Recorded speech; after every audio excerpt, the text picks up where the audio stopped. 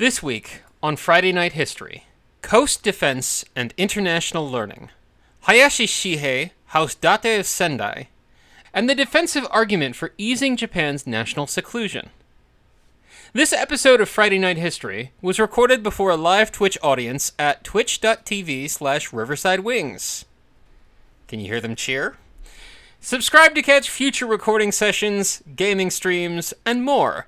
Please also consider becoming a patron at patreon.com/riversidewings. Your support makes all of this possible. Salutations, you fantastic denizens of the internet. This is Dr. Nairi A. Bakalian, and you are listening to Friday Night History, your favorite historical romp with your favorite history dyke.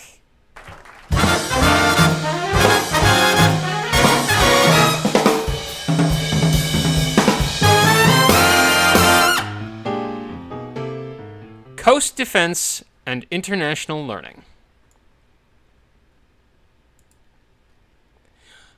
Over the last couple weeks, we've looked at two cartographers of the mid to late Edo period, Ino Hanzaemon and his disciple Mamiya Rinzo, their map-making endeavors and those maps' influence on late 18th century and early 19th century shogunate foreign policy and border defense, particularly in Ezochi, Hokkaido, Sakhalin, and the Kuril Islands. This week, we're going to look at another facet of the Japanese response to these concerns around foreign interactions by examining the work of Sendai retainer and military scholar Hayashi Shihei, 1738 to 1793. His story is a little bit different than that of Ino and Mamiya. Where Ino and Mamiya enjoyed shogunal sanction and their work almost immediately became objects of supreme national security, Hayashi, working for a daimyo, speaking a little too stridently about national defense shortcomings, ran afoul of the shogunate and eventually caused his arrest and imprisonment. A modern Japanese saying has it that the nail that sticks out gets hammered down. Deru kugi wa utareru. In all his eccentricity and all his scholarly excellence, Hayashi was the nail that got hammered down. But his observations were solid and his recommendations prescient. And he not only went on to influence late Edo military science and reforms, but also remains a hometown hero in Sendai. I first saw a bas-relief sculpture of him on Mount Aoba in 2005. Not bad for an adopted child of Sendai. In short, because of the warnings from Hayashi and others, the shogunate eventually wisened up and began to implement some mapping projects and defensive improvements in response. But with that said, let's get this story rolling, shall we? Hayashi Shihei was born in Edo in 1738 to the Okamura family, a house of Tokugawa vassals. But the elder Okamura left shogunate service and a modest stipend, and soon went north to Sendai, where his brother, Hayashi Jugo, served House Date as a doctor. He was hired as a Date vassal in 1756, with a modest stipend of 150 koku, which put him near the bottom tier of vassals in this major domain. However, his family connections brought him much more access than would be afforded to someone of such modest means and of non-Sendai roots. His elder sister Nao, later called Kyo, had originally worked in the Date estate in Edo, and after the family's move to Sendai, became a concubine of the 6th Sendai lord, Date Munemura. Thanks to her connections at the very top of the domain's governing figures and samurai society, the family moved to Kawauchi, the area inside a bend of the Hirose River, where the estates of the senior Date vassals encircle the foot of Mount Aoba, where the Date castle was located. Hayashi's two major works are Sangoku Tsuran Zusetsu, an illustrated description of the three countries, published 1786, and Kaikoku Heidan, a maritime country's strategic discourse, published 1792.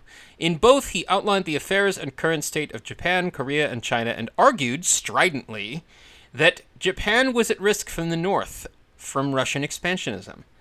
Hayashi's life is almost exactly coterminous with that of Catherine the Great, after all, under whose leadership the Russian Empire expanded significantly, and during which time Russia also took its first forays into studying the Japanese language and culture, primarily through the aid of Japanese castaways rescued by Russians.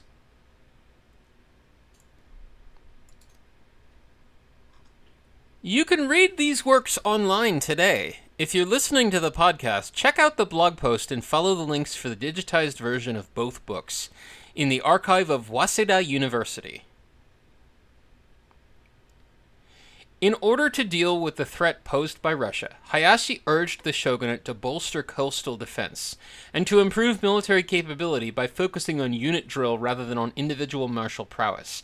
Because of the predilection in some quarters to assume that all samurai were individualistic glory hogs with no idea of unit-based combat, let me remind you that unit-based drill, even under the traditional systems of Japanese strategy, did exist and were fielded. Most famously during the Warring States era, but Hayashi was living in the Edo era, under what Western scholars have taken to calling the Pax Tokugawa.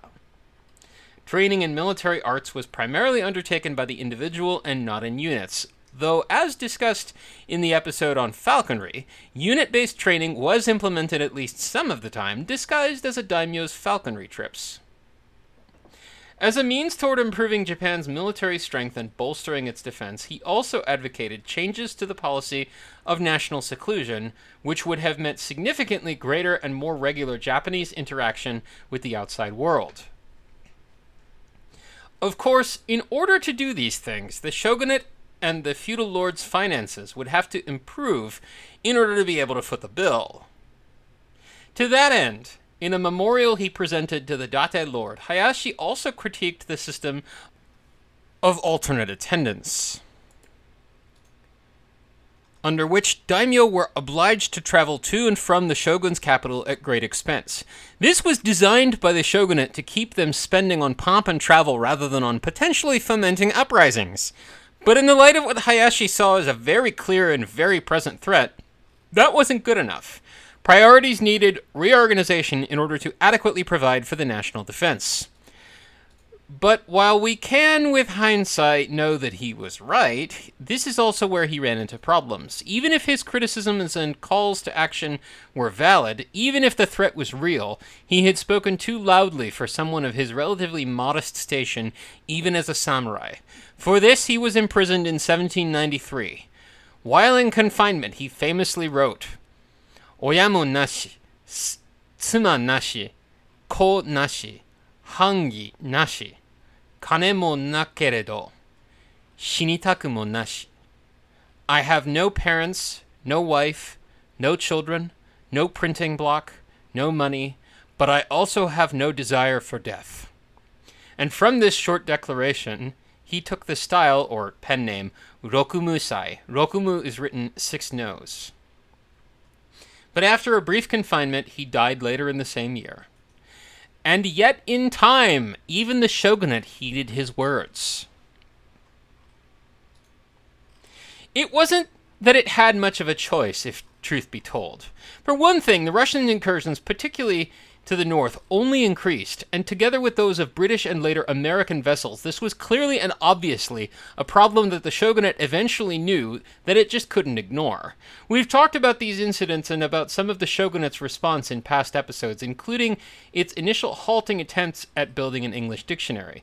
Russian studies in Japan began under the rectorship of Otsuki Jukusai at Yokendo, the Sendai Domain's academy for its samurai, which we discussed in our episode about Kotodai Park.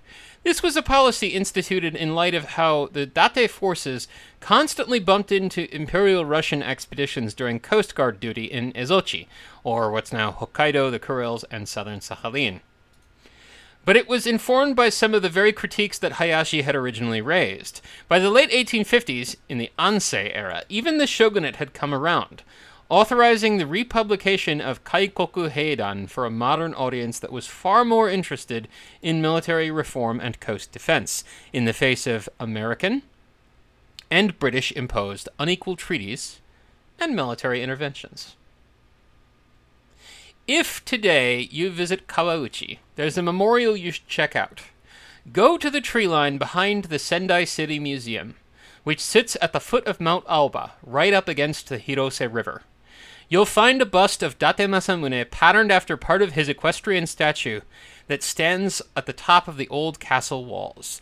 But Built into a slab of rock nearby, you'll also find a bas-relief memorial of Hayashi Shihei himself. Adopted son of Sendai, advocate of opening to the rest of the world, in the end, he was vindicated. And in short, Hayashi Shihei walked, so people like Mamiya Rinzo and Otsuki Jukusai could run.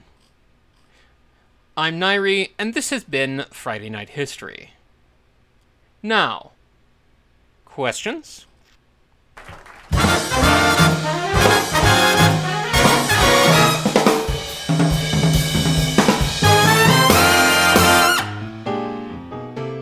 Friday Night History is a weekly historical romp with me, your favorite history dyke, Dr. Nairi A. Bakalian. Our theme is Buga Blue, written by Craig Friedrich, performed by the U.S. Army Blues, and available royalty-free at pixabay.com/music. This and more is made possible by listeners like you. To support Friday Night History and the rest of my work, sign up today at patreon.com/riversidewings or subscribe at twitch.tv/riversidewings and catch gaming, historical banter, and episode recordings.